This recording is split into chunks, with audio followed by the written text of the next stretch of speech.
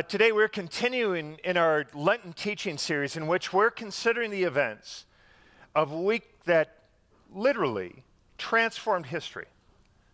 It's a week that's often called Holy Week.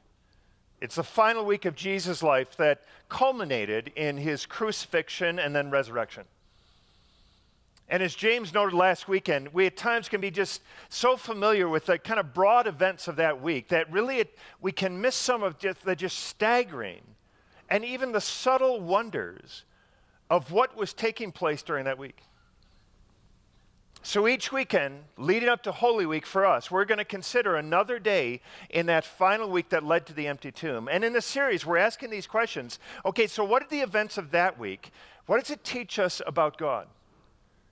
What's it teach us about this kingdom that was being initiated in Jesus? And then how do the events of that week, long ago, guide me in living today? That's what we're looking at together. So last weekend, James led us in considering Jesus starting on a journey when he was in northern Galilee and he set his face resolutely towards Jerusalem. Started traveling with his disciples down through Samaria on his way to Jerusalem. And today, we're going to consider Jesus' final entry into Jerusalem on the day that we now call Palm Sunday. And again, Palm Sunday for us, want to acknowledge, it isn't for several weeks, fully aware of that. But we're going to be looking at what took place on that historical day in our study together today. Because Palm Sunday was the first day of the last week of Jesus' pre-resurrection life. And it was a monumental day, the events of that day. Because by the end of that day, the leaders of the temple were planning how they could kill Jesus. Now, with the scripture we're looking at together today, it helps to remember, before we even read from the scripture, that really an overarching and an underlying theme of the Gospels is that Jesus is king. That's why when Jesus comes, he preaches, he teaches about a kingdom. He lays out for us what life looks like as subjects in the kingdom of God. He proclaims that he himself is the long-awaited Messianic king.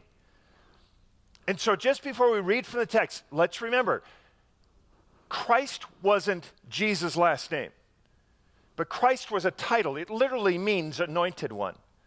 And understand, in that day, an anointed one in that day was a king. Before a king began his reign, they were anointed with oil. So we just remember, to put it another way, Christ means king. So when we say Jesus Christ, that's another way of saying King Jesus. That's who we're looking at today.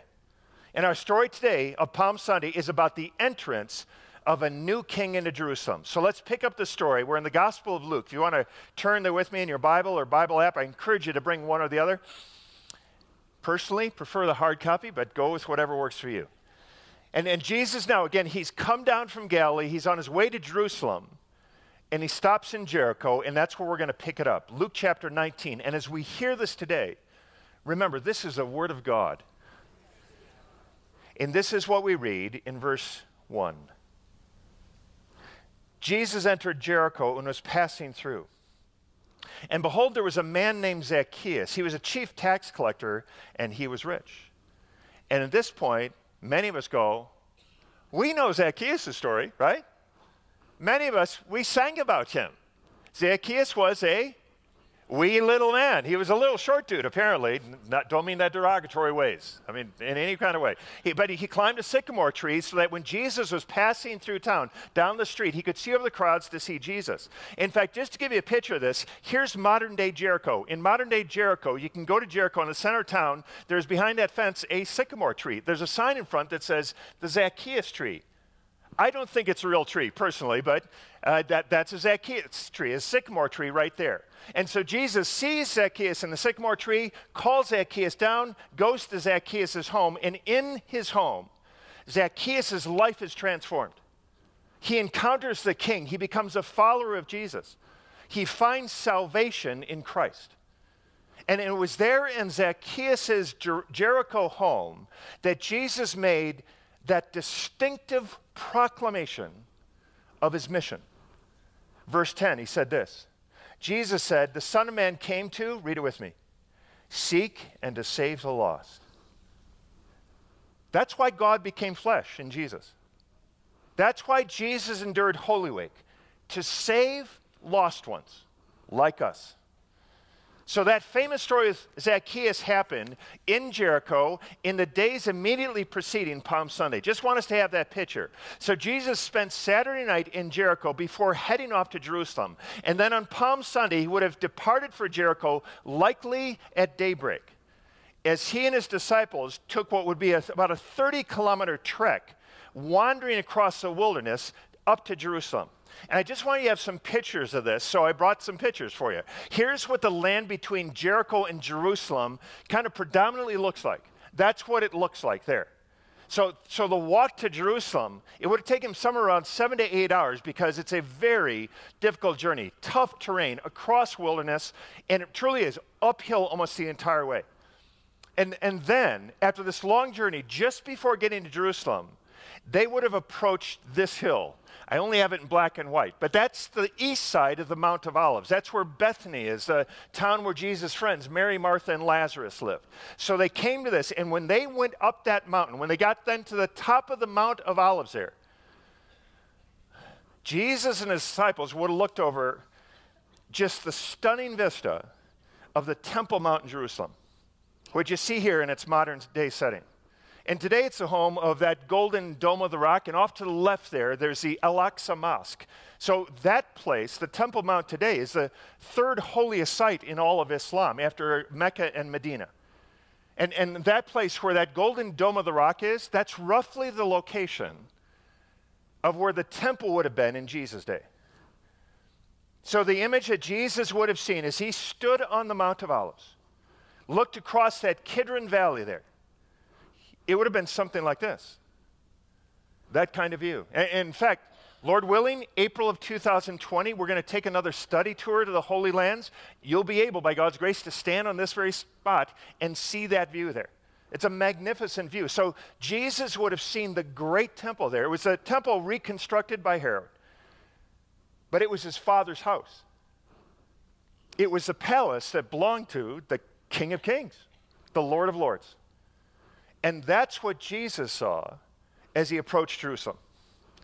Now we know this. We know that Jesus apparently had already kind of prepared for this journey, and we see that because apparently he prearranged for a young donkey to be ready for him when he got to the Mount of Olives. Look at verse 35.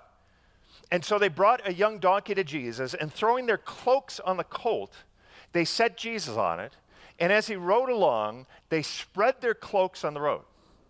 And this, I think, is kind of interesting. Because you ask, what's he need a donkey for now? I mean, they just walked through the desert for like 30 kilometers. Why don't you ask for a donkey in Jericho? But let's understand, this donkey thing, this isn't primarily about Jesus' comfort, but rather this was a sign that Jesus was giving to the people in Jerusalem. Jesus was wanting to make it very clear that he is the long-awaited Messianic King. Because in case he didn't know it before, he was making it crystal clear right now. Again, because this donkey thing was foretold by the prophet Zechariah, actually shortly after the time and ministry of Jeremiah, who we looked at a few weeks ago. But 5 centuries before Jesus was born, this is what Zechariah declared. We read this in Zechariah chapter 9 and verse 9. He said this, "Rejoice greatly, O daughter of Zion. Shout aloud, O daughter of Jerusalem. Behold, your king is coming to you. Righteous and having salvation is he, humble and mounted on a donkey, on a colt, the foal of a donkey." Okay, so get this. 550 years before Jesus, Zechariah proclaimed this prophecy, speaking of the king who would one day come into Jerusalem.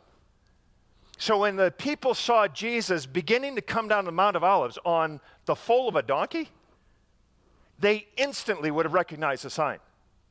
And that's why the disciples and the crowd that was gathering there, starting to gather, started shouting, as Matthew 21 tells us, Hosanna to the Son of David. Or as Luke 19 puts it, look at this in verse 37. This is what took place. as he was drawing near, already on the way down the Mount of Olives, the whole multitude of his disciples began to rejoice and praise God with a loud voice for all the mighty works they had seen. And they were saying, "Blessed is the King who comes in the name of the Lord. Peace in heaven and glory in the highest." And we know, in addition to what they were shouting and singing here, what else were they doing? They were waving palm branches. They began to wave them in the air as they shouted and sang, which is a bit of an unusual scene, really, as you consider it. But it is just packed, it is rich with meaning when you understand the religious kind of historic background for what's going on with all these branches and declarations and hosannas. So really, to try to help us get at that meaning, let's go back to what took place in the fall of every year for Jews when they celebrated the Feast of the Tabernacles. Now, in the book of Leviticus, chapter 23, if you want to look at it, God commanded the Jewish people every fall harvest to celebrate the Feast of the Tabernacles. It was also called the Feast of Booths. Hear me clearly, not booze, the Feast of Booths. It wasn't Oktoberfest in that way. Really another name, another term for it was Sukkot. That was a Hebrew term for it. And Sukkot in Hebrew simply means booths. It was the seventh, the last feast of the year for Jews. And during this feast in Jerusalem, just so interesting, the Jewish people would build for themselves, literally every year, little booths, little huts. And they did that. It was kind of profound in its meaning. They would do that to remember that there was a time when they wandered in the wilderness for 40 years under Moses without a home, without a homeland, while they lived in little huts. And that's why even to the present day, you will find your Jewish friends who are kind of active in synagogue life. They will build little huts, kind of temporary shelters for themselves during the Feast of Tabernacles, Sukkot, every year. This is an example of what they can look all different ways. Often they have palm branches on top of them. And understand, this is a big thing. Even today it is. In fact, here's a picture. This is from Israel. This is kind of like an entire backyard or alley. Those are little booths, little tabernacles, little huts. And really, if you're living and you can't build one yourself, you can rent one, literally. Here's another picture from Israel. This is a little rental booth being taken out to Jewish homes because it is so critical to celebrate this. Now, as part of this feast, what they did in ancient times, what they still do, is they repeat Psalm 113 to 118.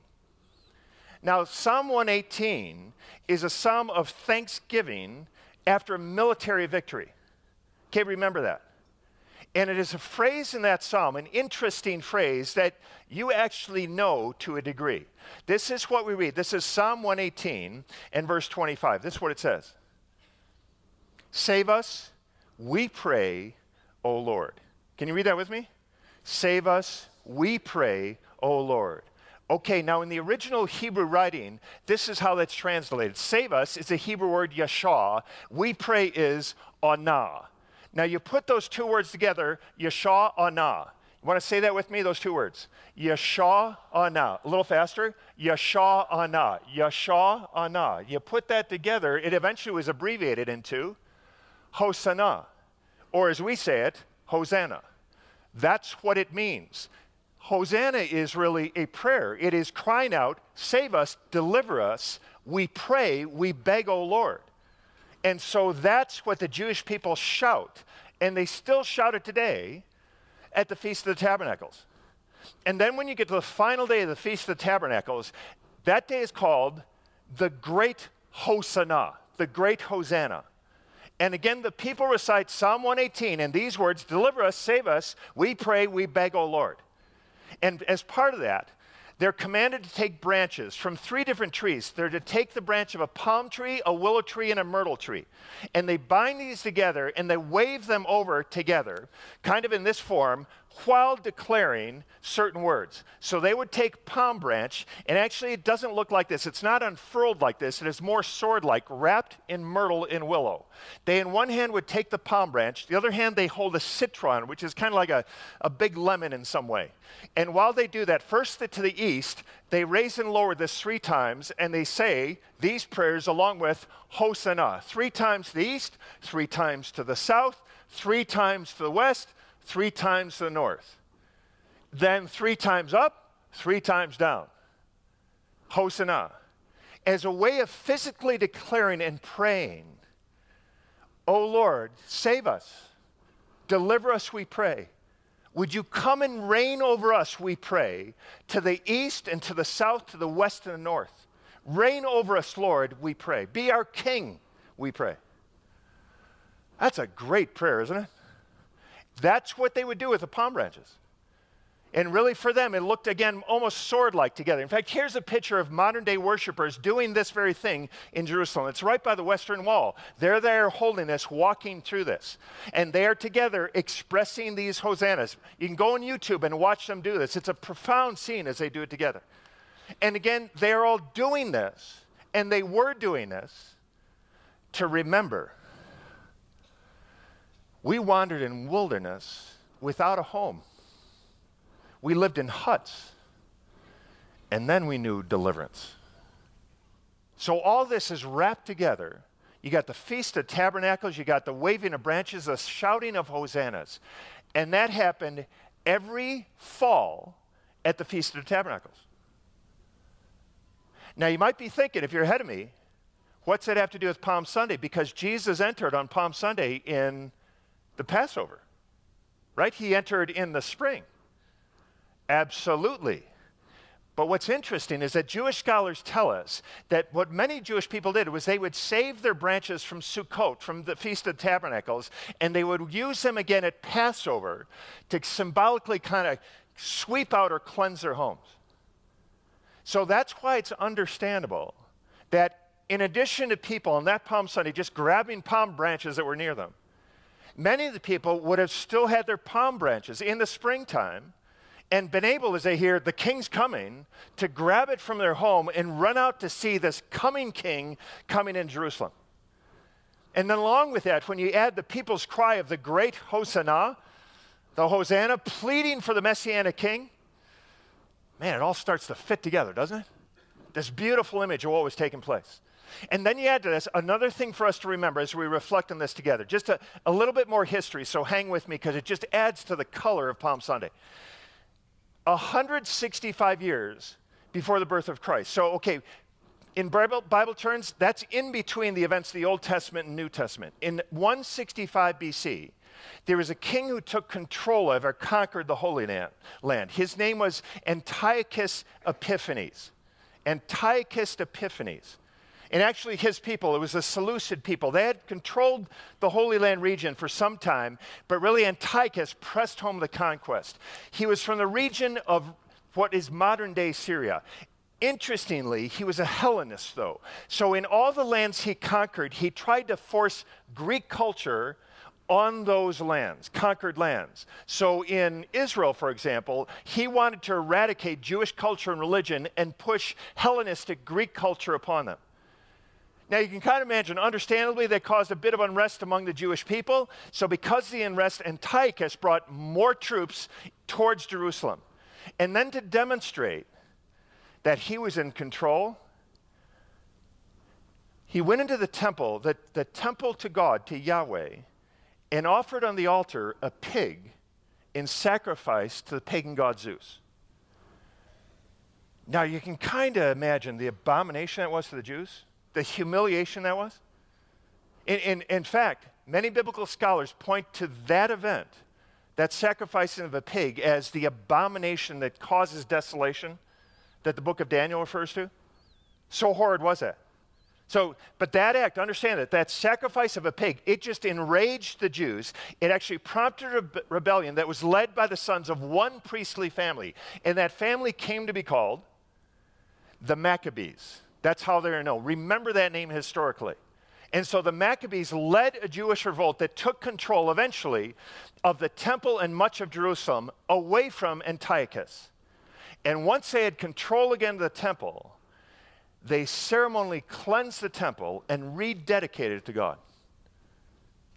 Can you imagine their joy at that day? And that's why even to this day, the Jewish people celebrate that cleansing and rededication of the temple in the Feast of Hanukkah. That's what Hanukkah celebrates. that 164 BC cleansing and rededication of the temple. In fact, the Hebrew word Hanukkah, what it means is dedication. Okay, now understand this. In the Maccabee family, the son, the eldest of 5 key sons, his name was Judah Maccabee. Judas Maccabeus, he's also known as, in that way. But he was the one who really led the revolt. He led in this cleansing of the temple. Afterwards, he left Jerusalem for some time. But when he returned, with all the joy the people felt, the Jewish people in Jerusalem gathered when he was returning. And again, they hadn't been allowed to celebrate the Feast of the Tabernacles the entire time under Antiochus. So they gathered palm branches, and they hailed Judah Maccabee upon his return, waving these branches and shouting out Psalm 118 to him. Hosanna to the Son of David.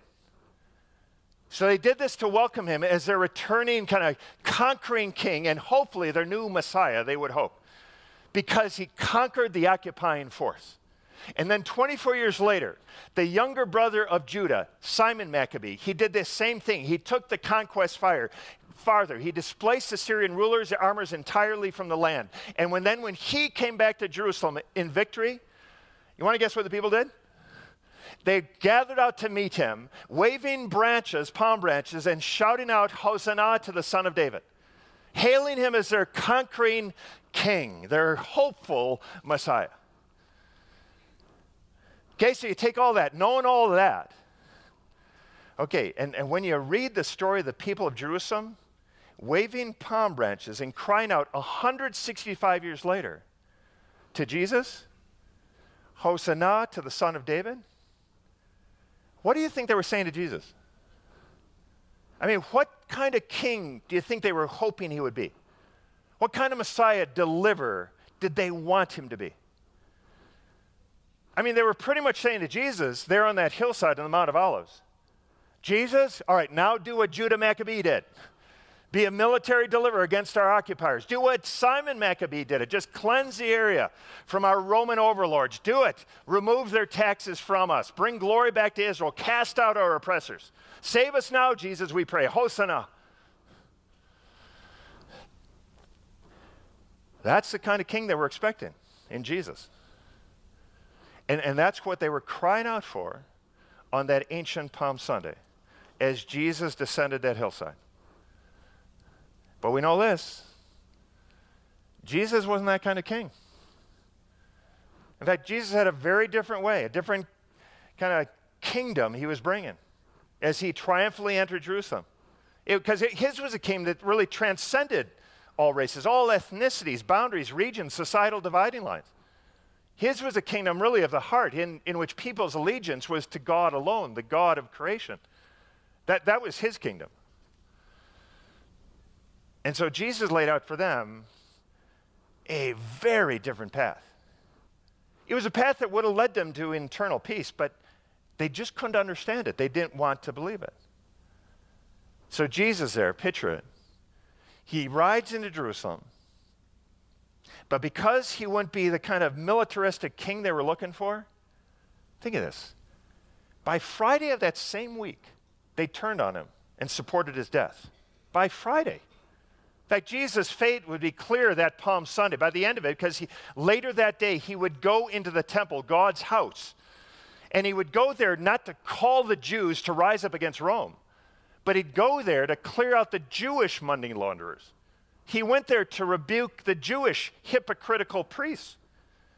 So there's Jesus on that day, mounting the donkey on the Mount of Olives. He begins to descend the mount. And as we try to imagine, halfway down the hill even, the crowds are coming for him. They are cheering him. They are shouting, Hosanna.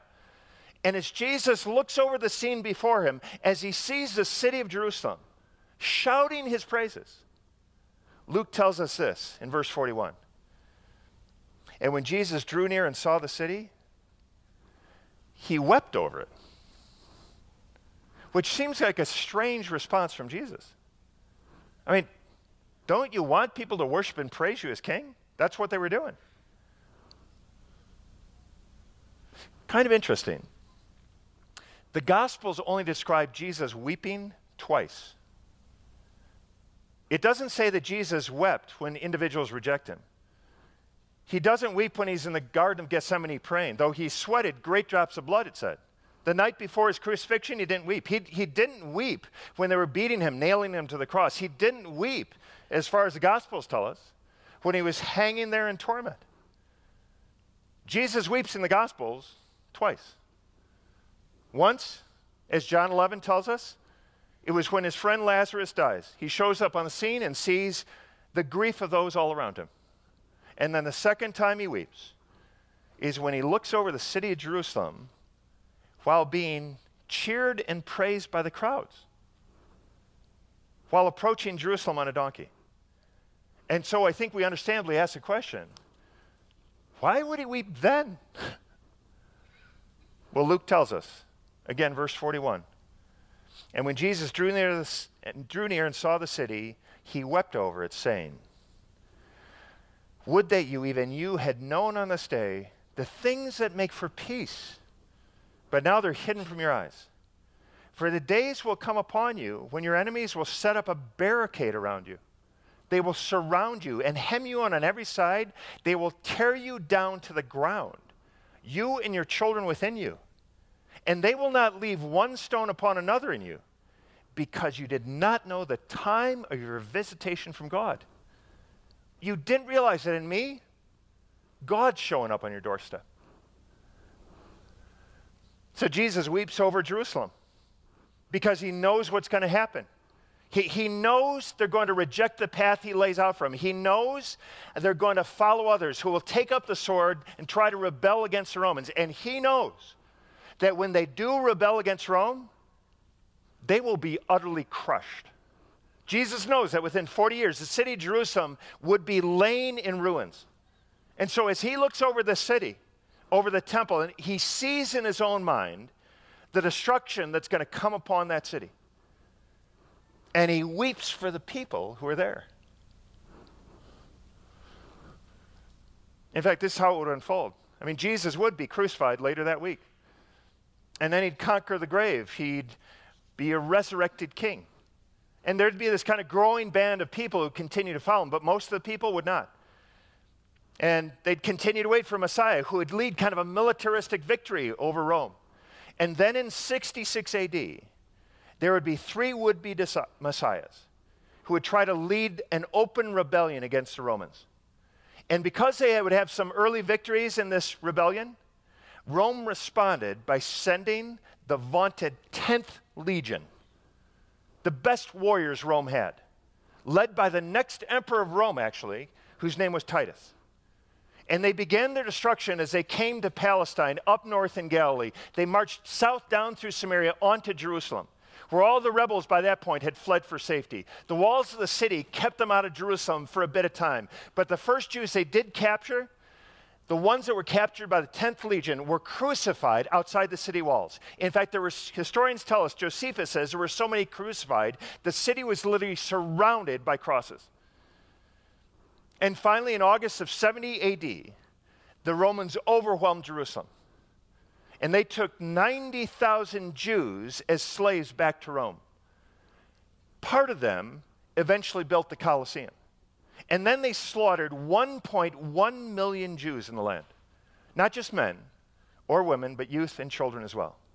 They burned the city to the ground. They tore down the city. They actually excavated out the foundations of the largest buildings. They destroyed the temple. They brought down most of the outer walls of the Temple Mount. And so can you imagine? This is what Jesus could see on that Palm Sunday. Knowing they're going to pursue the path of the sword. You know, if you do travel to the city of Rome today, if you go near the Colosseum, you'll see an ancient arch off to the bit. It's called the Arch of Titus. And actually is a Roman memorial from that ancient time of Titus and his victory over, his crushing of Judah and Jerusalem. That's what it commemorates. And this is what Jesus offered. He said, there are 2 paths laid out for you people. There's a narrow path. It's often hard, it's often difficult, but it leads to life. And it's a way of inner peace. But he said there's a broad path, and that path is wide. It leads to destruction. And the thing is, even today, the same offer is extended. I mean, one path through faith in Jesus leads towards life with God, leads towards hope. The other leads away from him. I mean, one path offers hope, joy, life. The other doesn't. But clear, that other path is so appealing. We acknowledge that. It's the one that typically draws the most. It's the one that seems to make the most sense in our culture even today. It's the one which most people follow. But Jesus was saying then, he's saying now, I know how you feel drawn. I know what your impulse might be. But oh, please choose the narrow path. Choose me.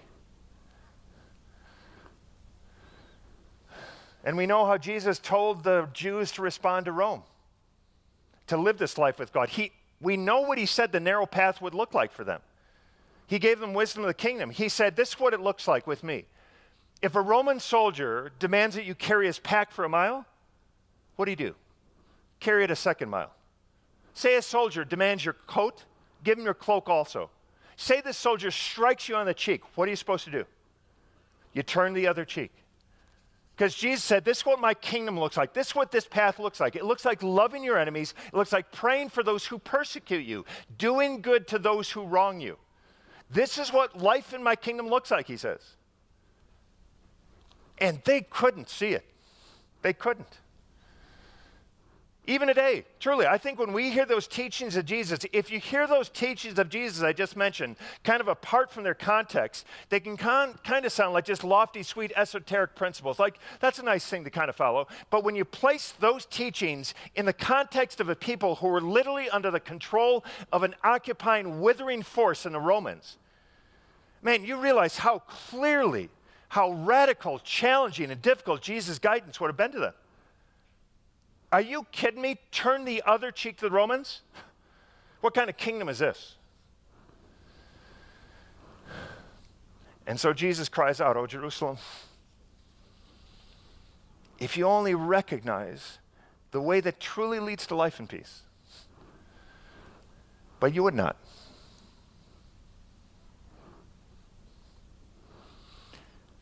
And truly,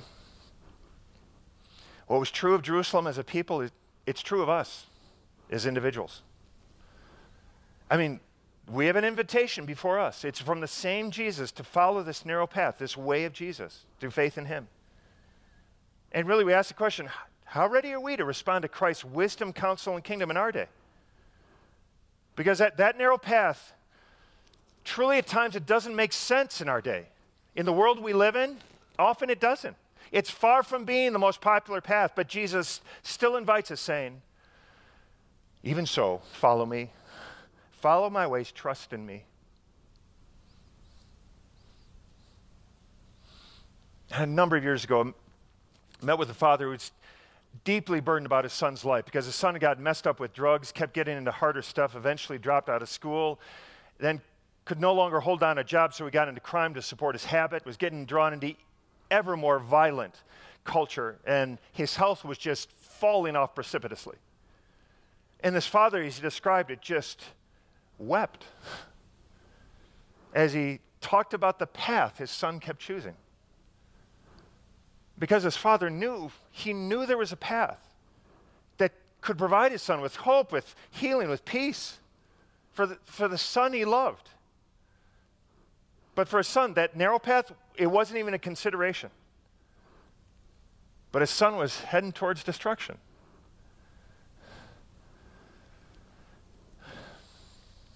So Jesus was declaring it throughout his ministry. He was declaring it in his final week. There are two paths we can choose in life. And one path in him, it provides forgiveness, life, hope, peace, joy. And Lent is a season where we intentionally reflect on that question. Am I on the right path? Am I still following the way of Jesus? Or have I actually begun to stray from his path in areas of my life?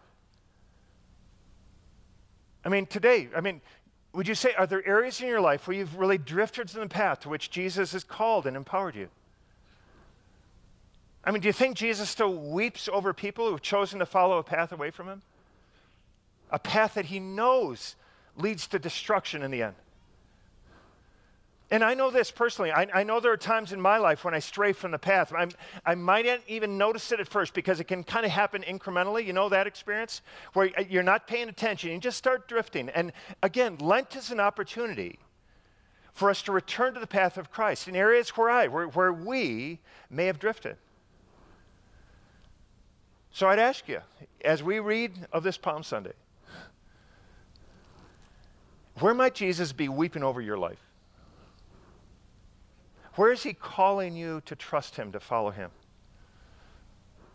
Where in our lives could we be calling out in faith, Hosanna? Oh, deliver us, save us, Lord, we pray. Guide us, lead us back to the path you've guided us towards. You know, this is a beauty in this. There is still a temple to the living God. It's not in Jerusalem any longer. It's not in any building. But rather, the temple of God is now within each of us who've turned in faith to Jesus. You are a temple to the living God. You have His Holy Spirit within you to guide you, empower you as you follow Him. Because only Jesus is the one who can seek and save the lost.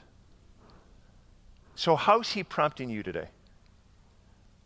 And perhaps as a tangible, as a physical expression of saying, Jesus, I want to return to you in this area of my life. I want to trust you. We can come to this table. We come together and we'll break this bread. We'll pass it till we've all received it. And remember the wonder that in that Holy Week, He broke bread and said, this is my body broken for you. And likewise, we take the cup and remember as we take it, the beauty of the declaration that the blood of Jesus was poured out for you. So could this be a time when we together in faith say, Jesus, we hear you. Lead us by your Spirit, by your grace, to follow you, to trust you in these areas of our lives. So can I do this? Can I pray before we come to the table and prompt us in this way? Will you bow your heads with me before we receive the meal?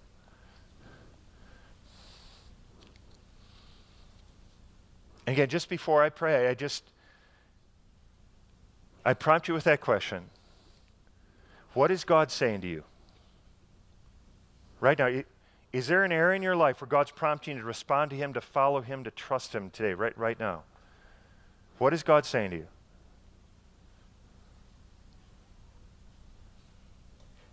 And then that question, what are you going to do about it? How will you respond to Him? So our gracious Father, we come now thanking you for your mercy, your grace, your patience with us. And you, perhaps even more than we, you know the places in our lives that we seek to be hidden, where we will resist your guidance. And so we today pray, Hosanna, deliver us, Lord, we pray. Forgive us for the compromises in our lives, for the compromises even in our nation, and pray even as we receive this bread and cup, you would feed us, strengthen us with the presence of Christ. And in this we pray, and again, all God's people say, amen. Let's come to the table.